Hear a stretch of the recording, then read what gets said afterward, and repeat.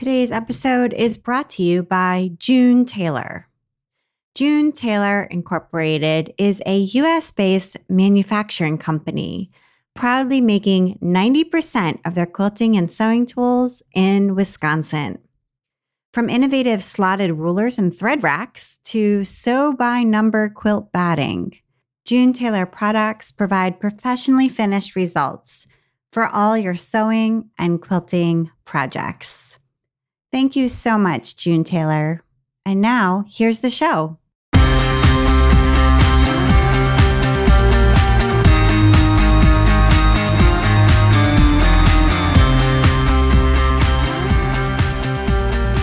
Welcome to episode 138 of the While She Naps podcast. I'm Abby Glassenberg. Today, we're talking about running a wholesale distribution company with my guests, Stan and Brittany Gray.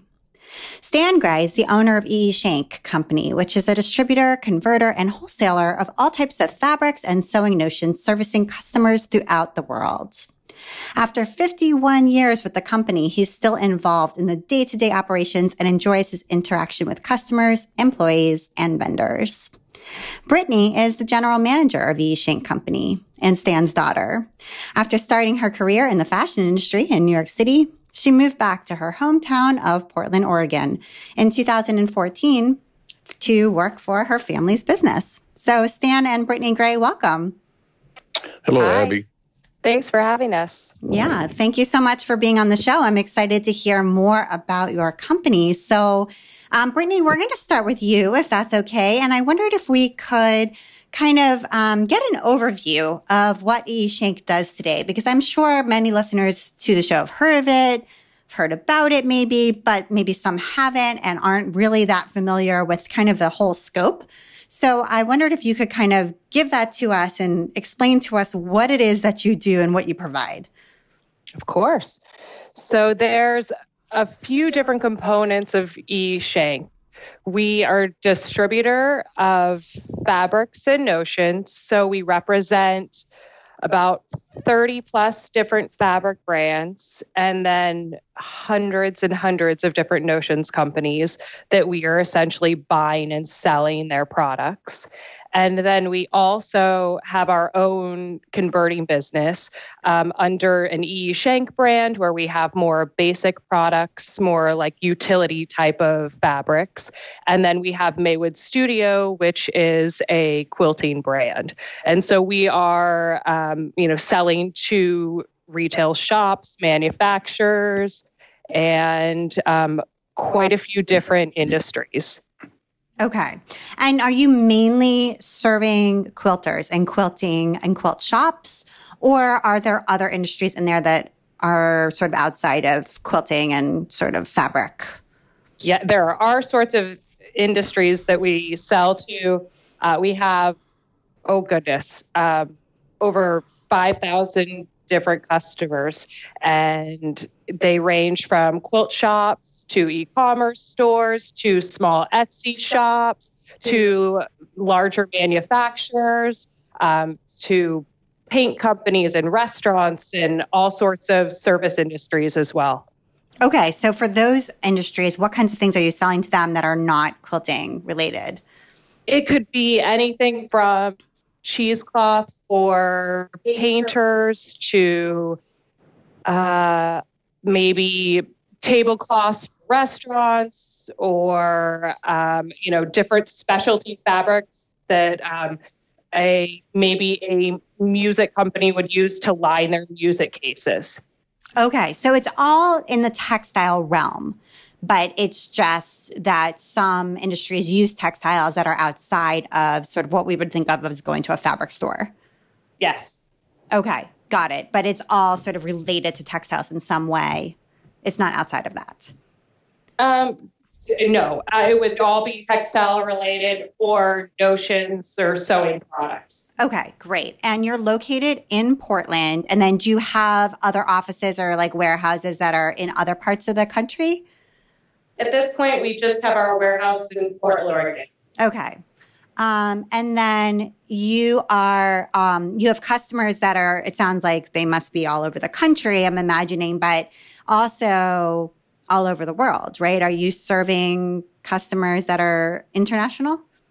We are customers all over the world. Okay, great. And do you know off the top of your head, like how many products that represents, just to give people like a scope overall? At this point, we have over 60,000 different items. Wow. Okay, 60,000. That is a lot. Okay. So Stan, I'm wondering if you can kind of take us back. I know we said in the introduction that you have been with this company for 51 years, which is really amazing. And I think, especially today when people seem to sort of come and go from jobs pretty, quickly, pretty unusual to be with the same company for so long. So I wondered, though, before we kind of get to your personal history at E. Schenck, if you could take us back to E. Schenck's history itself. I know the company was founded in 1921, but back then it wasn't serving a quilting customer, really. But it was a fabric customer. So could you just talk about sort of the early days of this company and its founding and what it was doing in the beginning? Well, the company back in 1921 was founded as a importer of silks from China. And then they gradually took on a lot of other fabrications, including a woolen division and just linings, you name it. Because, again, the business back then was probably split about 50-50 between manufacturing and retail.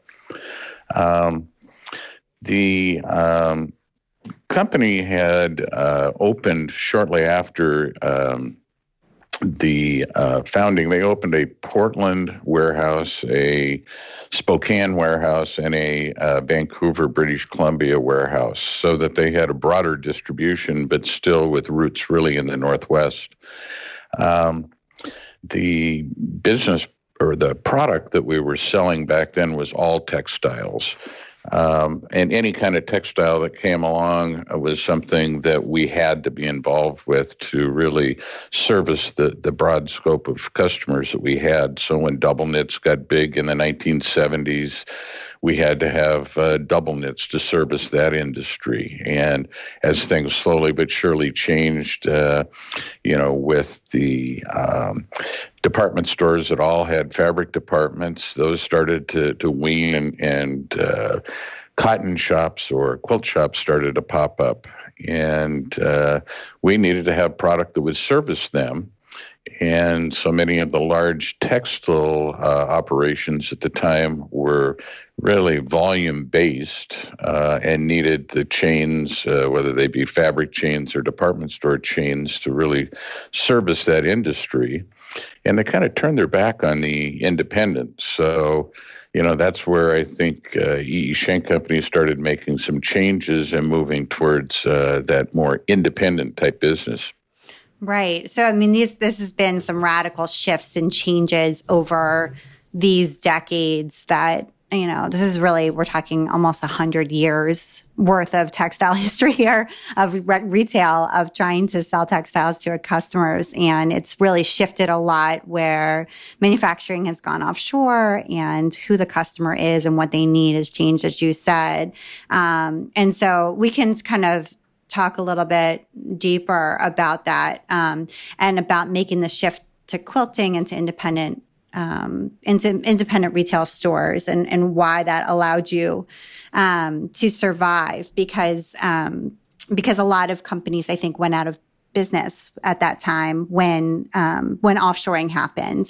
Do you think that that's correct? And how did you know that quilting was going to be important to survival? Were there signs there that was something that you were going to need to make that shift toward? Well, just like back in the 70s when the stretch and sew shops started to pick up and open on every corner, so to speak. I mean, there were lots and lots of them. And so that was the boom, and everybody followed that boom industry of double knits. as that started to die down, I think it really came down to the fact that you didn't see the people sewing apparel nearly as much, but you also lost a segment of the customers that were maybe women that were staying at home at the time that moved into the workforce. And apparel started being made overseas, so it got to be cheaper. Well, sewing didn't really go away. It just kind of changed, and you started to see the quilt shops become more important and hobbying becoming more important. So that's where quilting really expanded. And of course, keeping an eye on where business is, you just kind of follow the market trends, which is what we've always done. Mm-hmm. Right. And we can talk later about where that might go next, whether it's going to stick with quilting or whether it might shift and change yet again, whether we're seeing a contraction or not.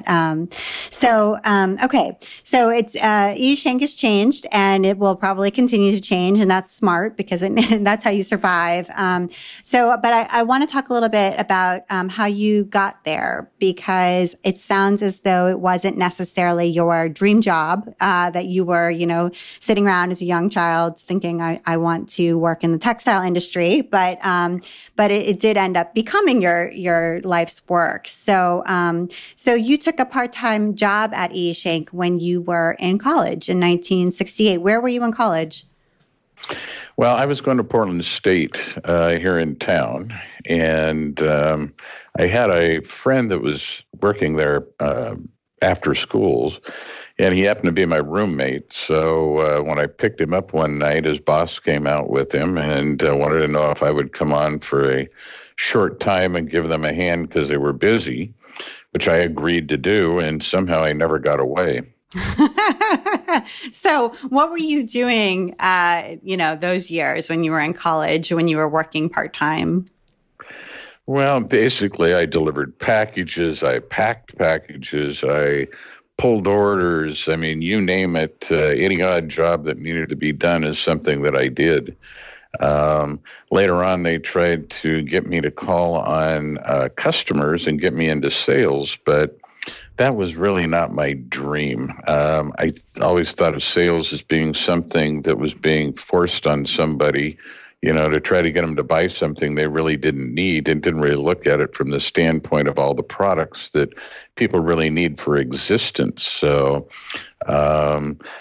they kind of tricked me into calling on some department stores to check inventory and that type of thing. And from there, I ended up with a company car and traveling from southern Washington down into northern California, calling on customers and doing exactly what I didn't think I'd ever want to do. Okay, so you did end up working in sales, and Yep.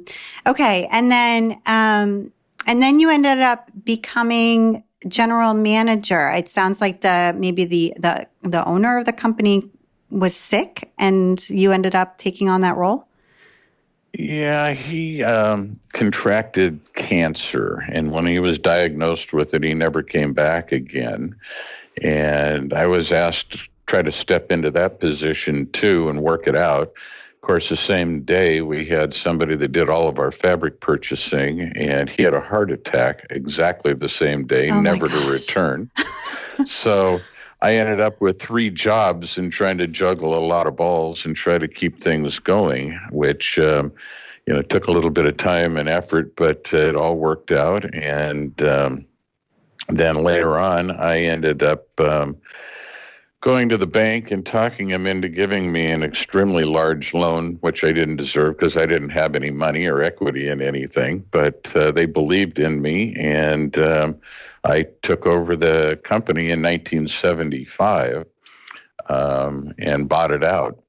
So shortly after that, I guess in 1978, I bought another company in California that was not doing well, and they had a San Francisco warehouse, which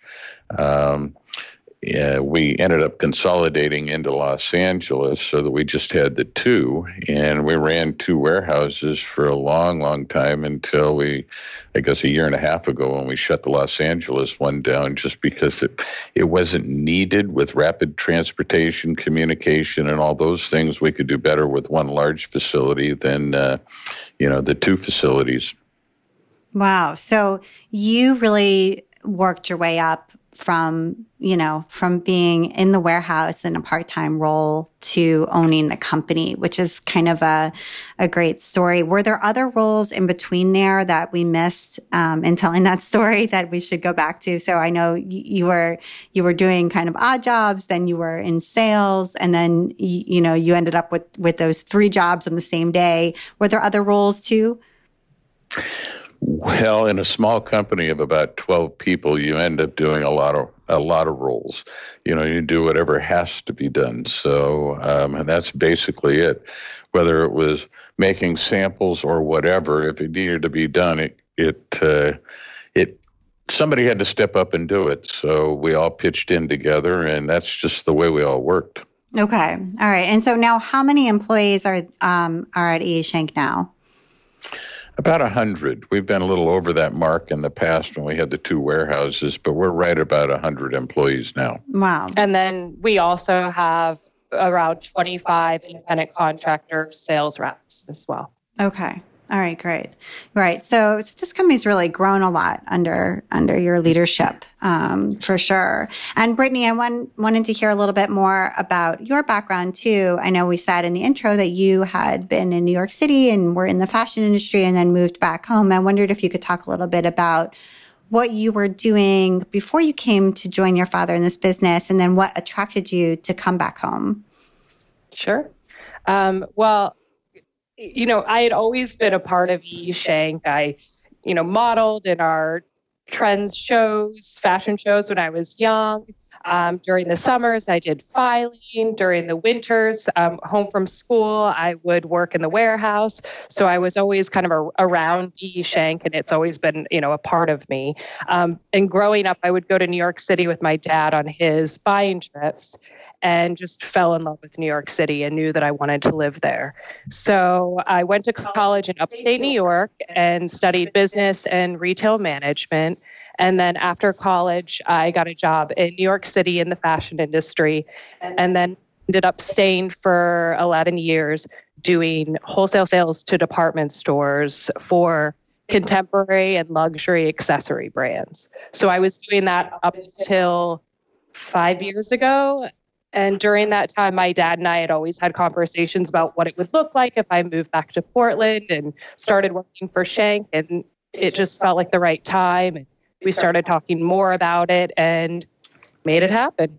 Okay. Wow. Yeah, that's great. I mean, it sounds like you were pretty well prepared given your education and also your years of experience, and also a little bit of time away, to be yourself and forge your own way before coming back is probably a healthy thing to do as well. Absolutely. I don't know that I would have felt as prepared and just like I was the right fit for the company if I hadn't had my own experiences on my own and just my own career prior to coming here.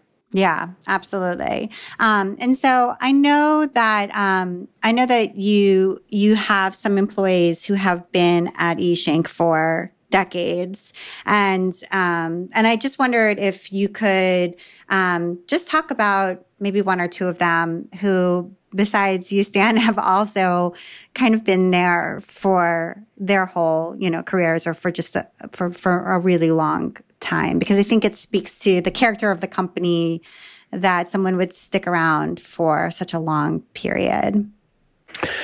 Yeah, we have a lot of employees that have been here 10, 20, 30, and even 40 years.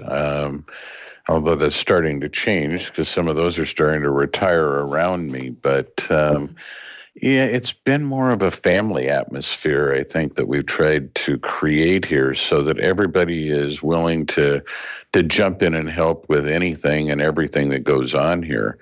So, it's been more of a involvement in their future with the company. And every person here is as important as the next, whether they do the most menial jobs or whether they're head of finance. So, I mean, you need every component to make a business work. And that's what I think we've tried to do, is make them all feel like they're definitely part of the business and the family.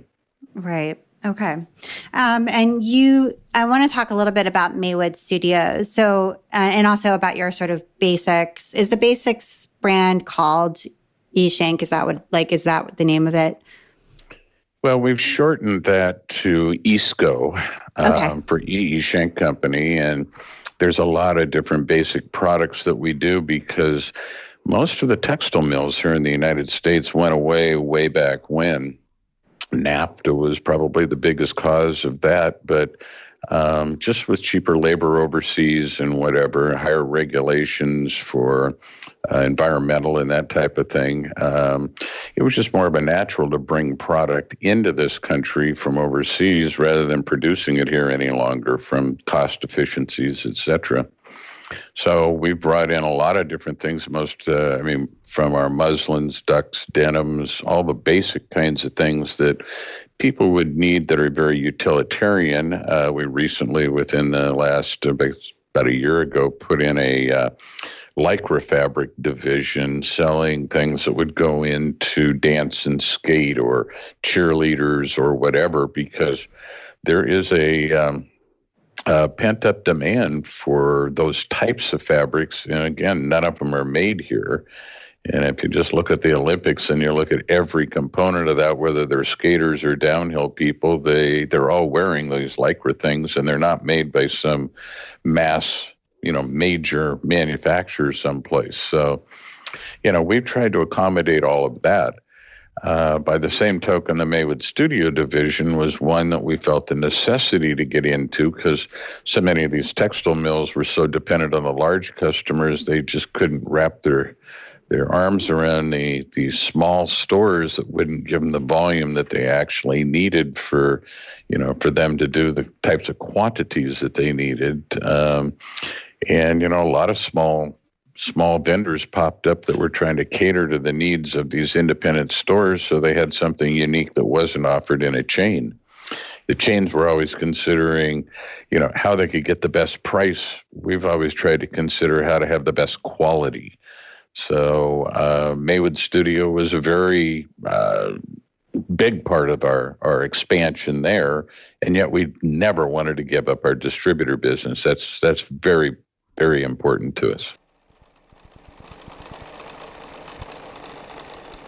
I want to take a minute now to talk about our sponsor, June Taylor, and to talk with Jill Repp, who is the Vice President of Sales and Marketing at June Taylor. This is Jill Repp. I'm Vice President of Sales and Marketing for June Taylor Company. Hi, Jill. Tell us a little bit about what is hot at June Taylor right now. Well, this is going to sound crazy, but it's one of our more simpler products. It's called Quilt As You Go, and it's actually 80/20 quilt batting that has a pattern printed right on the top of it. And so whether you're a beginner or an accomplished quilter, it's a lot of fun, but it takes the quilting down to one step instead of three. You use a basting spray of some type to cut all of the strips and squares or whatever the top of the quilt requires or the project requires. And you sew onto the batting as you're piecing, and you sew through the batting and through the backing. So you essentially complete all three steps in one. As you're piecing on top, you're actually making your full quilt, and you just have to add binding. So sewing by number is extremely easy for beginners, but it's nice for that accomplished quilter to have something that is done in a couple of hours versus taking a long time. And these projects are fairly small, so they allow you to do additional quilting if you want to make it look fancier, or just simply leave it as is. So that's what's hot right now is Quilt As You Go with pre-printed patterns right on the batting. And we offer it Quilt As You Go in tote bags and table runners and placemats and bibs. So there's a lot of really simple projects that you can complete in like an hour or an hour and a half. And sometimes it's nice to start something and get it done the same day, right? Oh, totally. Yeah, very satisfying. And so where can people head if they want to check out all of what June Taylor has to offer? Well, our products are carried at many independent quilt shops across the country, so I would suggest that you go there first. We do have some things in the chain stores as well, or you can find them on our website, and we refer you to places that carry them that way. Okay, awesome. Well, thank you so much, Jill. This has been great. Thank you, Abby. Thank you so much, June Taylor. And now back to my conversation with Schenck.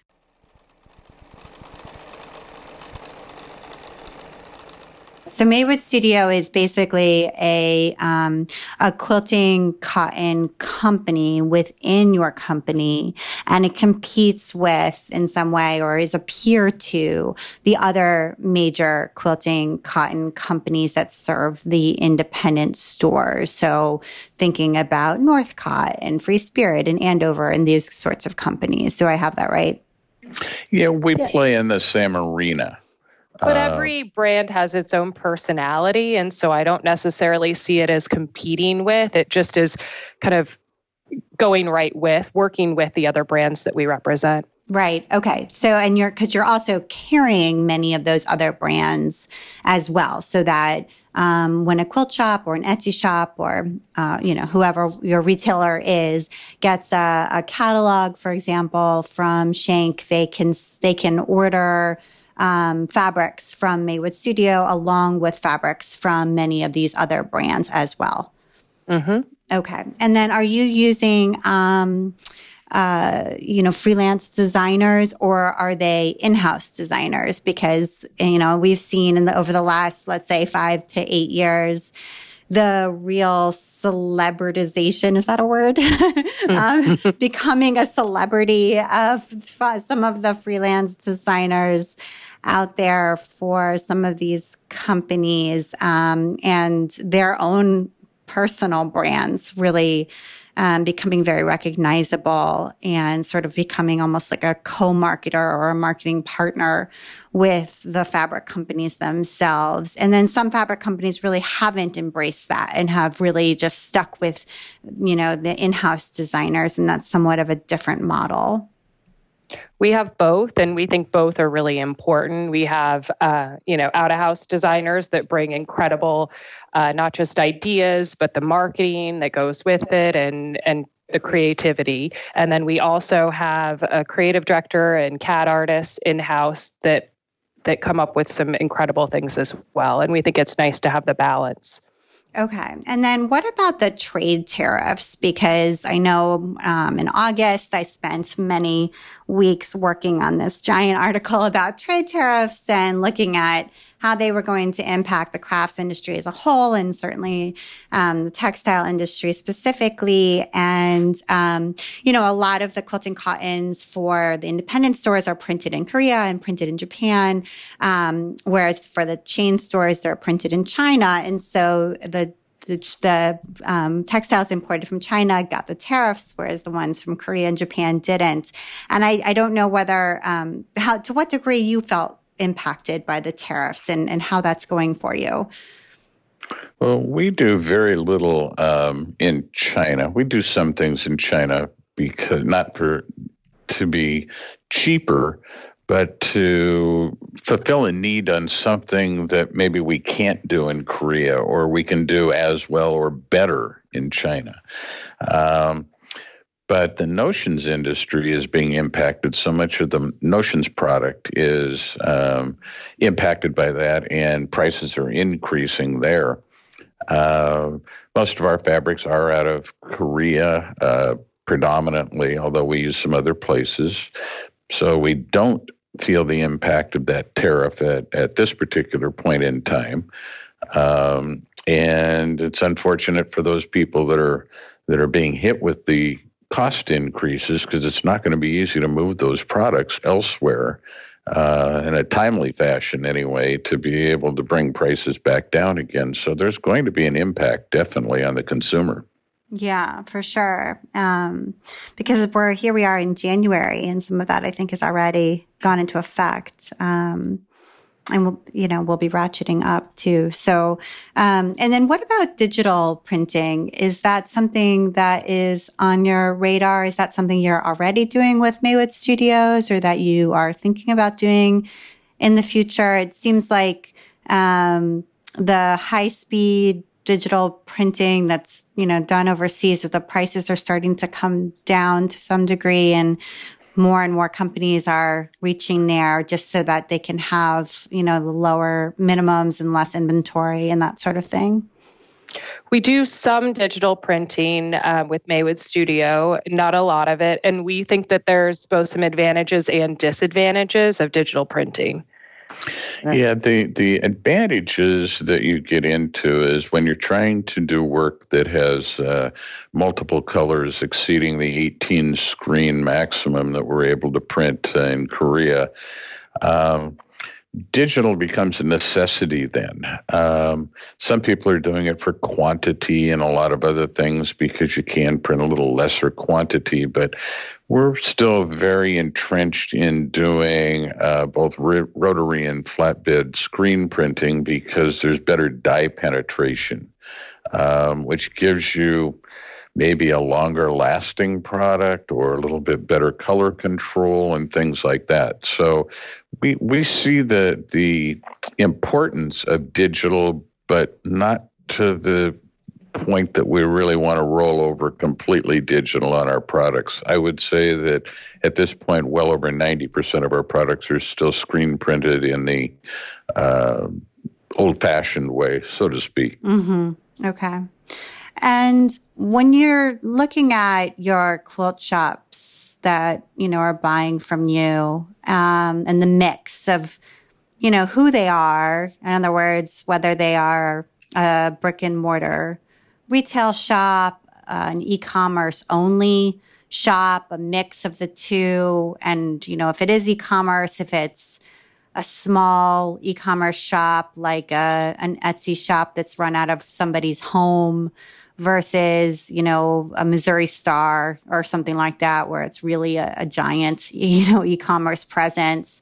How are they doing? I mean, who is that mix changing for you? Has it changed over the last, let's say, 3 to 5 years? Do you see it shifting, the mix of shops and shop owners?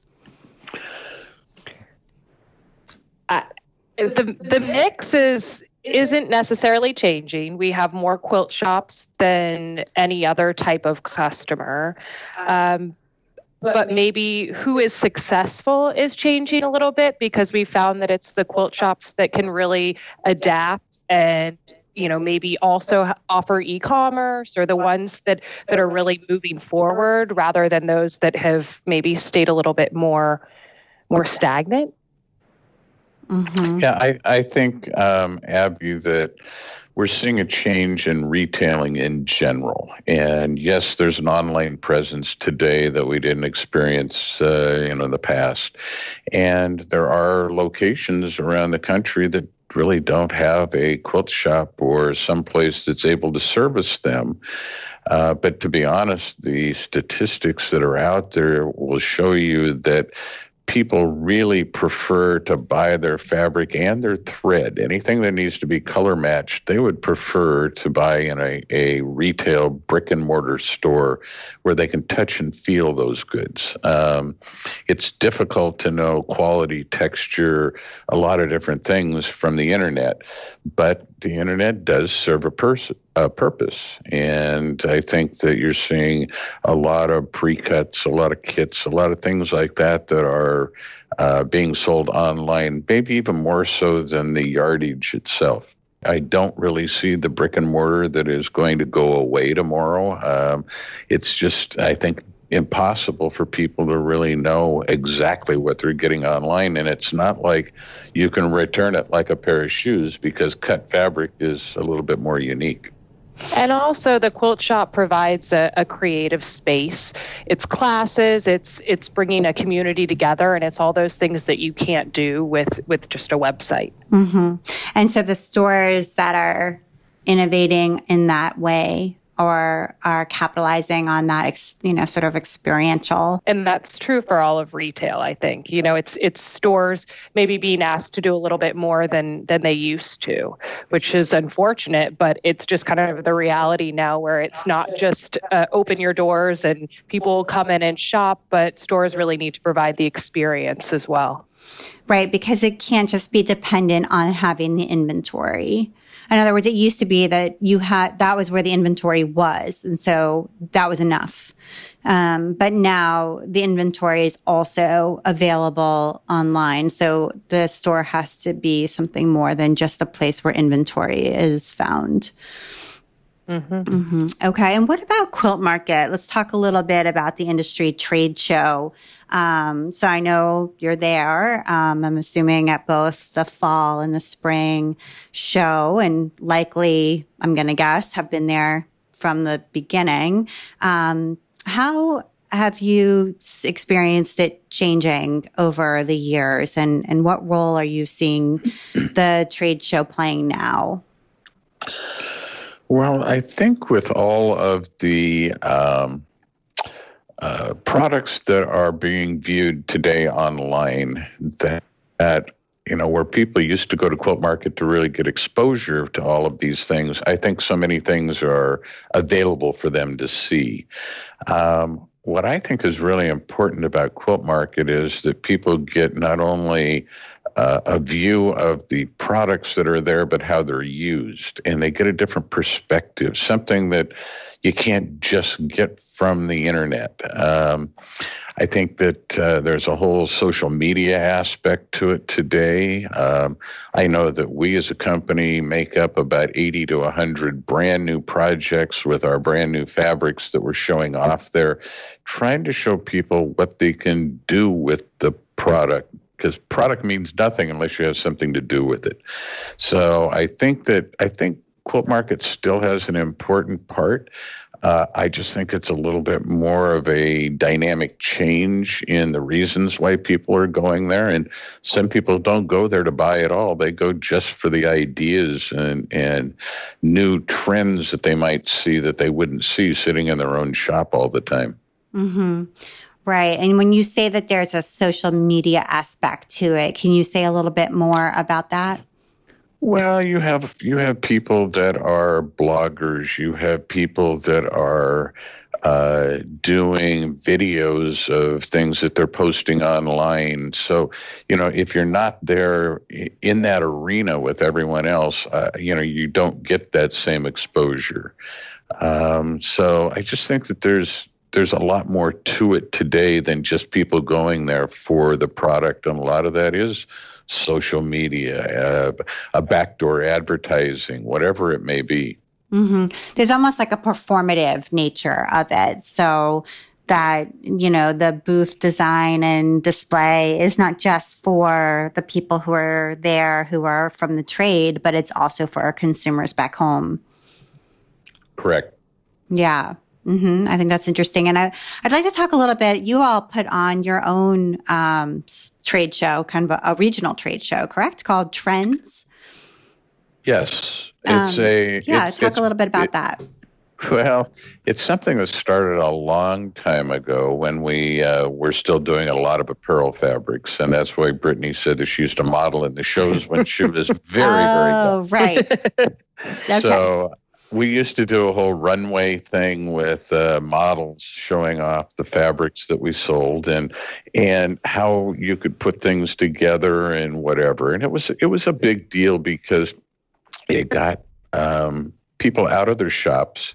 It got them in so that they could talk with the vendors, understand the whole reason for product lines that have been developed. It gave them a chance to get away and break from their shops, and we had a lot of special products that were being displayed. We had a lot of promos that they could come and buy that would be advantageous for them, and so it became an integral part of our operation. And we still do it twice a year.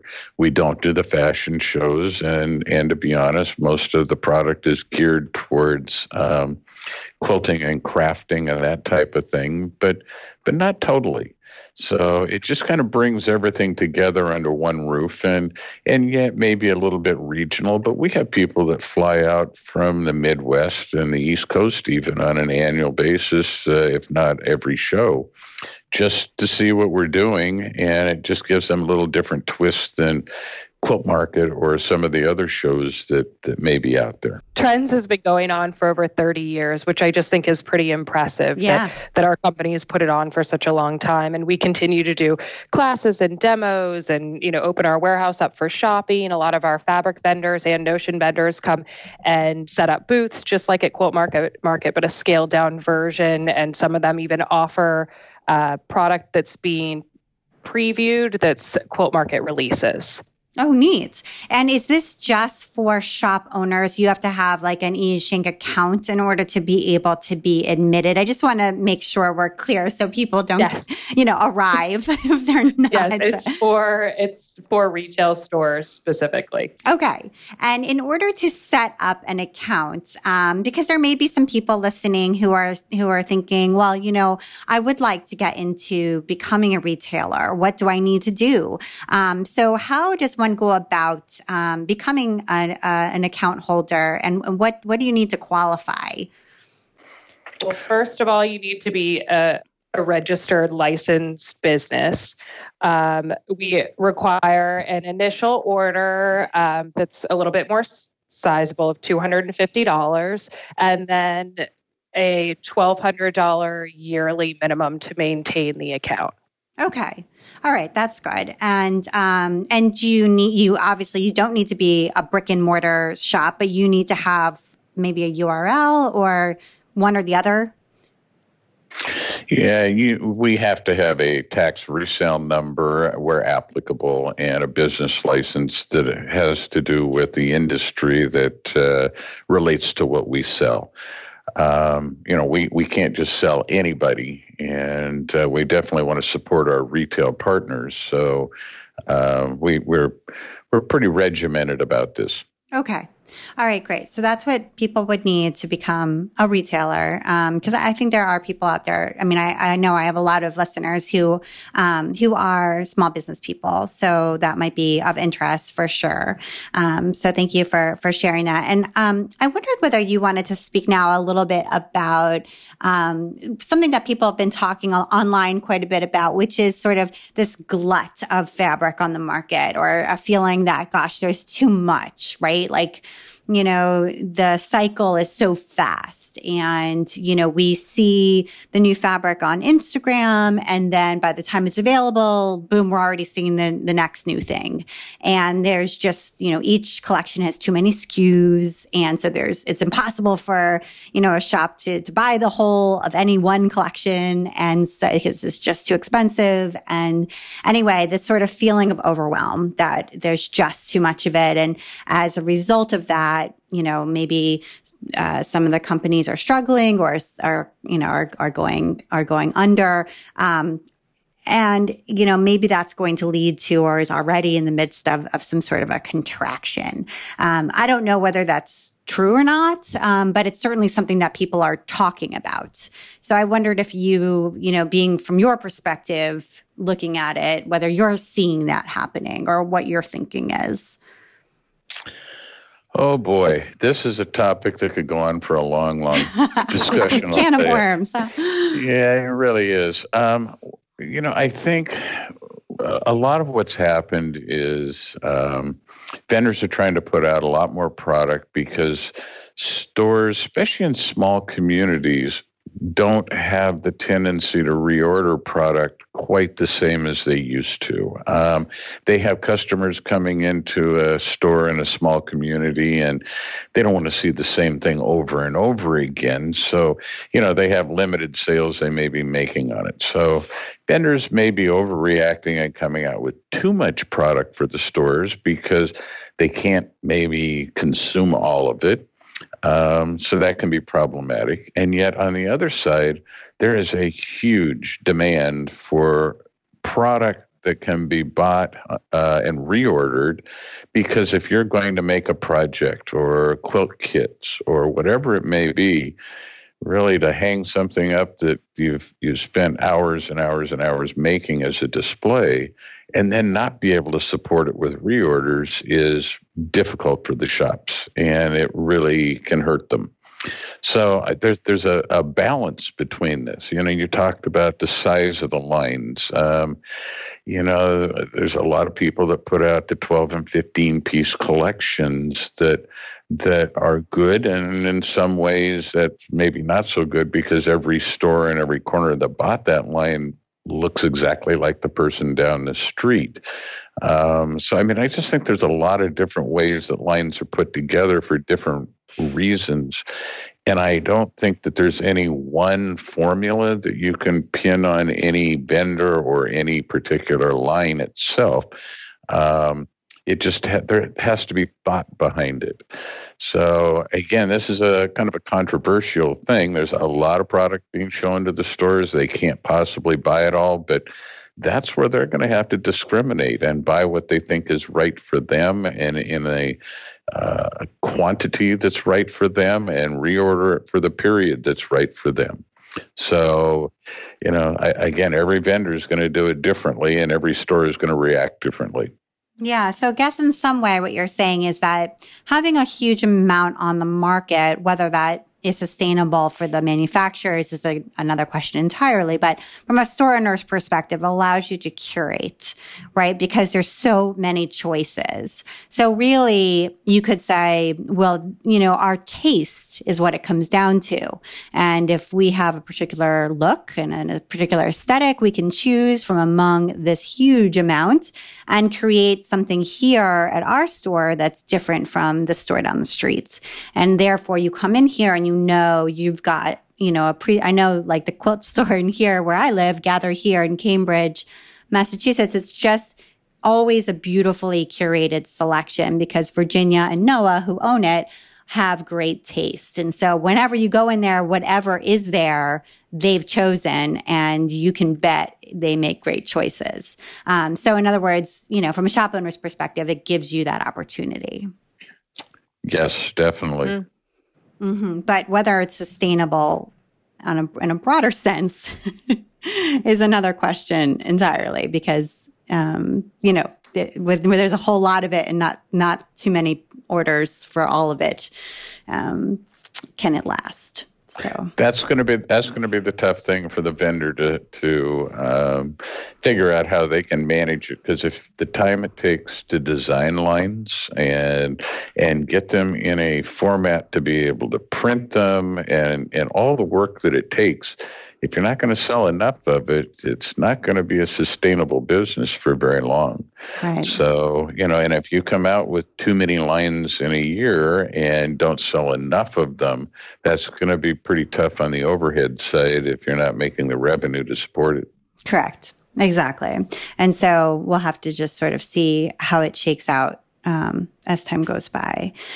So I wondered if you could talk a little bit about any sort of promises you see or other challenges you see going forward before we get to your recommendations. So anything else you see sort of happening in the industry, in the quilting industry in particular, or in the sewing industry as a whole, and either on challenges or sort of exciting promises coming down the line that you feel like we should be aware of or start thinking about? As for promises, we've seen a huge movement towards non-quilting items and sewing, whether it be bags or jelly roll rugs or apparel or just non-quilting items. And I think that that's really exciting and shows that there's just a lot more options in the sewing industry and sewing community rather than just quilting. Yeah, I think so too. And I have recently become a garment sewer myself after never sewing clothes, and have started learning about garment substrates and buying independent patterns from independent pattern makers and sort of diving, headfirst into that world. And it's been great and really interesting. And I wonder whether that's another way that some of the shops as well as the trade show could maybe revitalize is just to add back in some of the garment sewing, which maybe in the 70s was done for one reason, maybe to save money or something like that, but now is really done for a different reason, more of a mindfulness, more of a, of sort of regaining control of your life, of your, what you wear, your self-expression, and it's sort of a different reason for, it's almost like the farm to table movement, but in clothing or something. Well, I think what you're seeing today is a huge DIY creative movement. And I think Pinterest and things like that are really driving this. And I'm not so sure that, and not just the young people, but all types of creative people want to do other things today. They want to go to, some function with a bag that they just made out of whatever fabrication that might not just be quilting fabrics. And so, there's a lot of things that you see on Pinterest that are very creative. They're very, hip things to do that people get accolades for, and that they're not quilts. So I think there's a whole new trend here, and we're going to start seeing, a lot of diversification in this. Not that quilting is going away, because I don't think it's going away at all. I just think you're seeing a new twist to this, and the quilt shops are going to have to respond too, because there isn't a large full-fledged fabric store in these small communities. There's a quilt shop, and to turn younger people away or people that aren't looking just to buy, quilting type fabrics and their associated products, I think they're losing business that they could be finding. And I think that's where some of this online business is going today, because there's a lot of these websites that are not selling any quilting fabrics. They're selling things that are quite unique. Mm-hmm. That's a great point. And I think you're right. I think you got to think a little bit more broadly, and even including yarn, for some shops, including yarn and crochet and knitting into that mix, or embroidery, or, sort of expanding outward into cross stitch or other, sort of other crafts or other materials just for sewing. But one way or the other, sort of expanding outward beyond quilting, or into sort of a broader definition of what it means to be a maker. So then thank you for that. I think that's great. All right. I would like to get to your recommendations, because you've got some good ones. And actually, Stan, your first one grooves very nicely with what we were just talking about, which is cork fabrics. And I've seen these everywhere. And the ones that you're recommending are made by a company called Elite. Well, that's kind of a brand we have on things that we don't create ourselves, that we're buying overseas. And so that's really ours. We buy from a plant overseas that does everything with cork, from making wine bottle corks to apparel corks and wall covering corks. This has been a new phenomena that has come about, I think, because of, again, this creative DIY movement. And we're seeing still tremendous growth in it.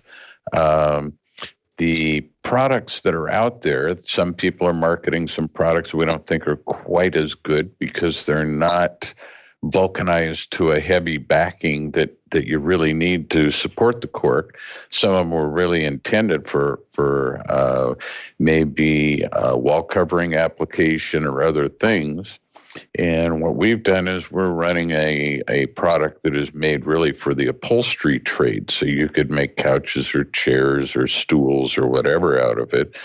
But we, in turn, are slicing it down from the decorator width of 54 inches down to 27 inches wide, and putting it in small put-ups, so the store is going to have a lot of selection in a small quantity. Because, to be honest, some of these bags, they're only using it for trim, and if it's sold by the inch, customer can buy 6 inches of it for a pretty cheap price, actually.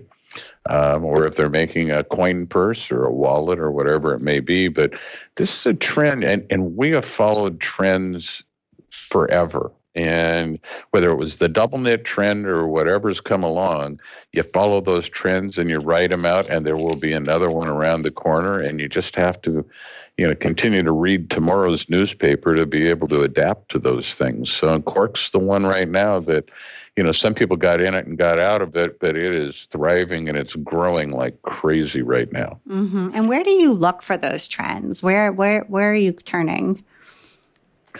Well, social media. Brittany comes in with a lot of this from her social media contacts. And, you just see things that are happening. And I just have one of those habits where I walk through a department store and I'm looking at all kinds of things in that store, from the cosmetics area to, gifts or whatever, to try to look for things that are starting to happen. A few years ago, burlap was the big thing.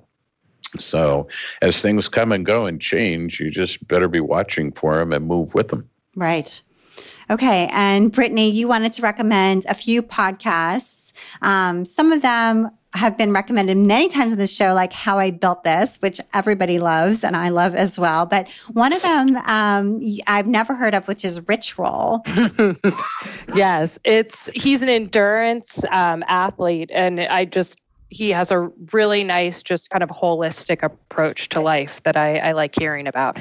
But I love How I Built This, Planet Money. I've been listening to podcasts nonstop. I have a 1-year-old, so I don't get to read as much as I used to. So now it's all about podcasts, city news and little snippets. Oh, totally. Yes. And I agree with you. It's awesome for, listening while you're doing the dishes or, out on your run or whatever it might be. And I know you're a runner as well. I am. And are you a marathon runner, or you just run kind of, I don't compete. I just like to run, but I am not competitive. I like to compete as well as just run for fun. Okay. So I've done quite a few marathons. Oh, good for you. That's amazing. What was the last one you did? Last one was the New York City Marathon. Wow. A few years ago, right before I left New York. Nice. Wow, that's amazing. Okay, I'm in awe.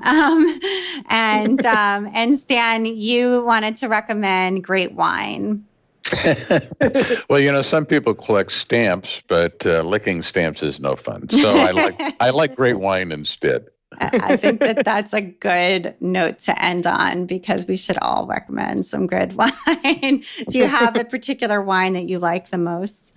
Oh, no. Although we live here in the Northwest and we're known for our Pinot Noirs, so we have some fabulous producers here, and there's not just any one of them. So, we just happen to be blessed, but we've traveled all over the world. And when we've done that, we've gone to different places that have great vineyards. So It's kind of fun. Yeah, I bet. Well, Stan and Brittany, thank you so much for taking the time to be on the While She Naps podcast. This has been really great. Thank you so much for having us. Thanks, Abby. And you've been listening to the While She Naps podcast. I'm Abby Glassenberg. Visit my blog, whileshenaps.com, where you can sign up for my email newsletter to get the best in sewing, blogging, and small business delivered right to your inbox each week. And if you enjoy the show, tell a friend about it. Today's episode was sponsored by June Taylor.